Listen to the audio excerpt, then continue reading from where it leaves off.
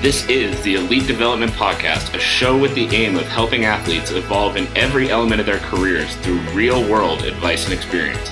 I'm your host, Kenny Dussault. I'm a strength and conditioning coach in Calgary, Alberta, with a singular focus on building better athletes.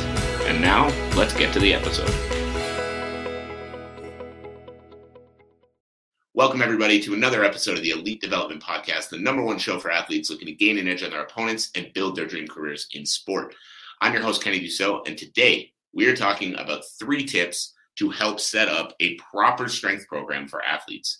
Now, why are we talking about this today?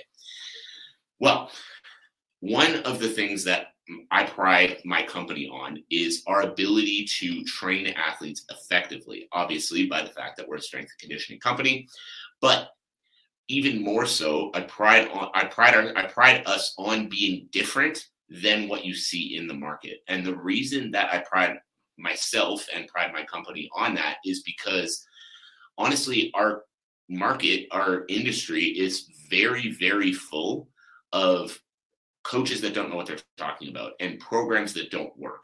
And so what I aim to do is I aim to show athletes the difference between I went in, I lifted weights, and I'm sore, versus I went in and actually had an effective training session that is going to help me succeed in my sport.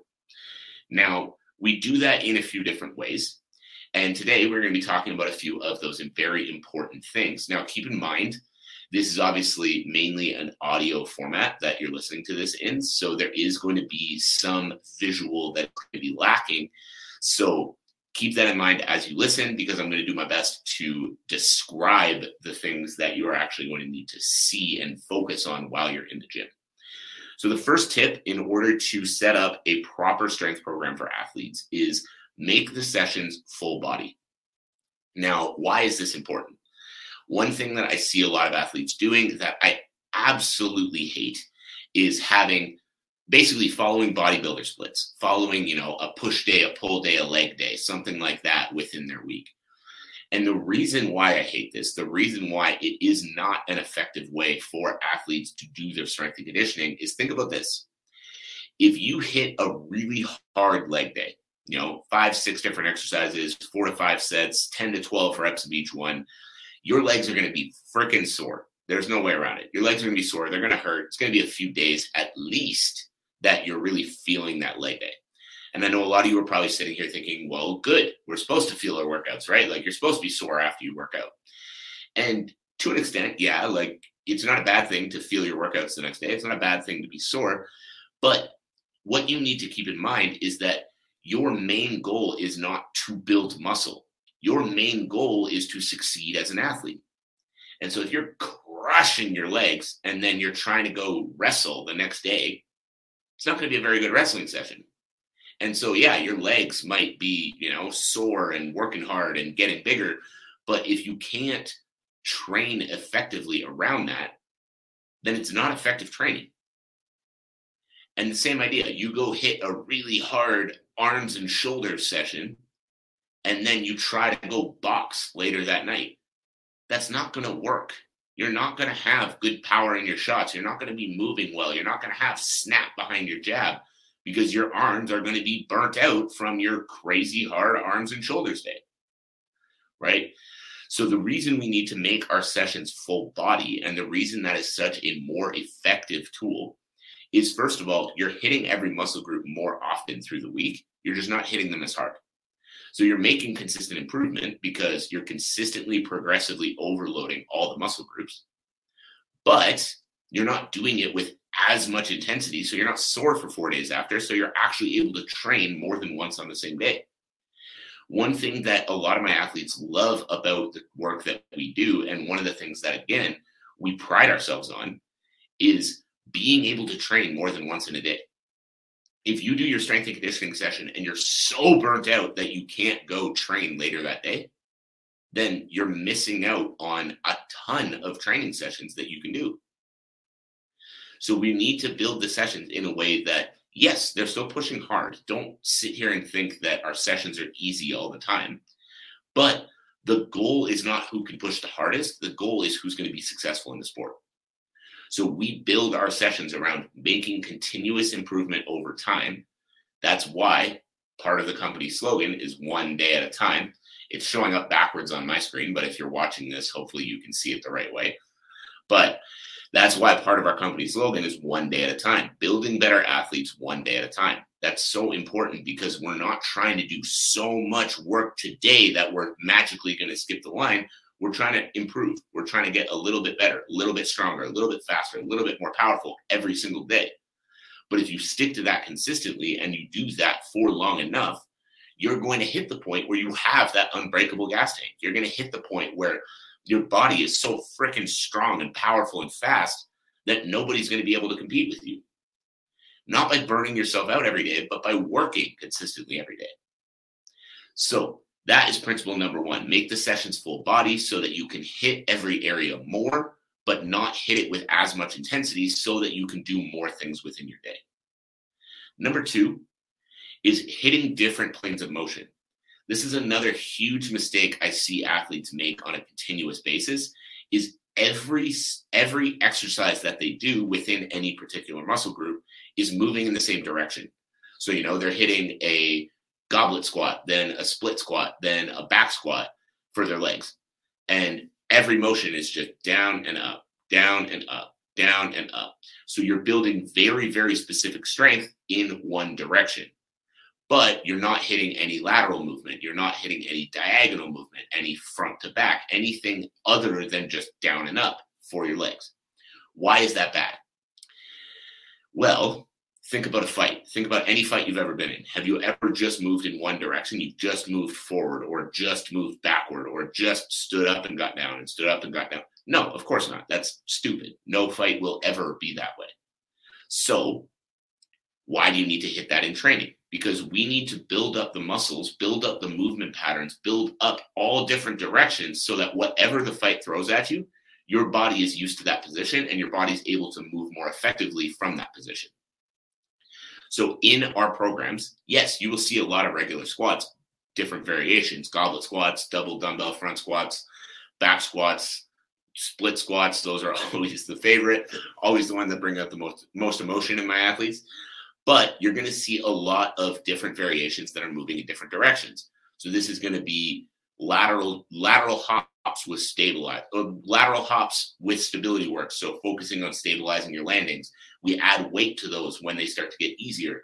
Lateral squats, diagonal movements, everything in every plane of motion to make sure that regardless of what movement your fight throws at you, you are well equipped to take it. So principle number two is moving in different planes of motion. Now, principle number three is the movement over the amount of weight. So one thing that I focus on with every athlete I work with, one thing that our company focuses on with every athlete we work with, is focusing on building better movement patterns. So I posted something just the other day, and as I film this, I can't remember exactly what day it's coming out, so it might be a little ways back in my feed. But I posted something the other day about technique in a deadlift. And immediately I had people messaging me saying, well, that's not the way to get the most weight on a deadlift. Like, you need to change this, and that so that you can lift heavier. And again, I come back to the fact that you're not a power lifter. If you're a power lifter, you shouldn't lift the way that I'm teaching my athletes to lift. If you are an athlete and your goal is to be fast, explosive, powerful, and move well within the ring or the cage, this is going to be the way that it's going to help you do that.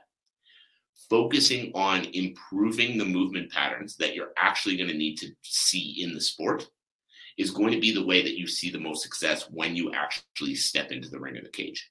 So with that video about the deadlift, what I focused on was when you go to set up, driving your hips back and loading up your hamstrings and your glutes when you set up to grab the bar. So not having it be a pulling motion through your lower back, but forcing your feet through the floor and forcing your hips forward as you stand up in order to get the most engagement possible from your hips and hamstrings, and in turn, the most engagement possible from the muscles that are going to be the initiators of the movement behind a punch, behind an explosive takedown, or anything else that you might be doing while you fight. And by improving the movement patterns in the strength and conditioning gym, doing your strength and conditioning work, those movement patterns become more natural. And then when you reinforce them while you actually fight and while you actually train, now you're going to move more easily, you're going to move more efficiently, and you're going to move more explosively because you are developing that pattern in every area of your training. So let's go over these things again, just to really make sure that we're hitting them home. So principle number 1 is making your sessions full body. The reason this is important is we want to make sure that as you train, you're not getting super, super sore with every session so that you can get more out of your skills training and in turn, continuously develop your athleticism, continuously develop your skill set, and in turn, see the best possible version of you every time you step into competition. Principle number 2 is moving in different planes of motion. If all of your movement is focused in one plane of motion, one direction, then the only place that you're going to be strong is in that one direction. So instead of just thinking, how heavy of a back squat can I load up? Start moving into lateral squats and lunges. Start moving into diagonal 45-degree angle lunges. Different movements in different planes that are going to allow you to build strength in every different direction, every different movement pattern that you could see in the sport. And in turn, you're stronger, more stable, more bulletproof. And in turn, you're going to be able to put a better athlete into the cage or into the ring every single time you fight. Now, principle number 3 is movement over weight. Stop thinking about how much weight can I lift unless you're planning on entering a powerlifting competition, and start thinking about how am I moving the weight. If you're stepping up to a deadlift bar and just gripping and ripping and not worrying about what your torso is doing, not worrying about what muscles are initiating the movement, yeah, you might get super strong, but you're going to miss out on all of those little stabilizer muscles and all of that little bit of activation that you can get, which is going to actually help you when it comes to the fight itself. So start thinking about what muscles are initiating your movements. Start thinking about how you're moving the bar, not just how much weight is on it, and start seeing drastic improvements to your gas tank. So I hope this was valuable. If you got some value out of this, make sure you're sharing it with a friend, sharing it with a teammate, sharing it with a coach, sharing it with someone who might need to hear this message. And as always, my one ask of you, well, I just said it, my one ask of you is sharing it around with people that might need to hear it. Because guys, the big thing that I need you to remember is just because you worked hard, it doesn't mean it was an effective session. That's something that I see with a lot of athletes and something that I see with a lot of teams, guys that finish their sparring session and then do these crazy sprint workouts with burpees and push-ups and whatever else. It's like, yeah, it's hard, but preparing for a fight is so much more than just working hard. Just the fact that you're sweating doesn't mean that it's effective, doesn't mean that your conditioning is improving. The conditioning needs to be built around the specific demands of the sport. The strength, the power, the speed needs to be built effectively in order for it to translate to the sport. So the way these 3 tips are going to be huge in actually developing a proper program. But the other thing, if you're doing some work with your teammates or something right now, start asking yourself, why am I doing this? And how is it going to help me? And if you don't have a clear answer other than, well, it's fucking hard and we got to fucking grind, then probably stop doing it. Because if they don't have a clear answer of, well, we're doing this amount of sprint work because this is going to help A, B, C, and D in the fight, then they don't know what they're talking about. So that actually is the 4th principle, and one of the most important things that my company focuses on is everything we put into our athletes program has a clearly defined purpose. So if you have it in your program, you are understanding this is what I need to do, and this is how it actually helps me improve as an athlete. None of the conditioning work is in there just to show you're fucking tough. Like, no, it all has a purpose. It all has a reason. It all has an effect that it is going to have on your performance in the sport. And just grinding isn't that effect. It's going to be hitting a specific energy system. It's helping a specific muscle group. It's working on injury prevention for a specific joint or a specific area. Everything has a clearly defined purpose. So make the sessions full body, move in different planes of motion, movement over weight, and everything needs a purpose. So that is it. That is all. Share this around with a friend, a coach, a teammate, someone who needs to hear this message. I appreciate you. Thank you for making it this far. We'll talk again soon. Thank you again for tuning in to another episode of the Elite Development Podcast. If you enjoyed the episode, I would greatly appreciate if you subscribed and left a review for the show. As well, I would love to hear what your biggest takeaways were from the episode. My contact info is linked below. Send me a message and let me know what you thought. As always, I'm your host, Kenny Dussault. Thank you again, and see you next time.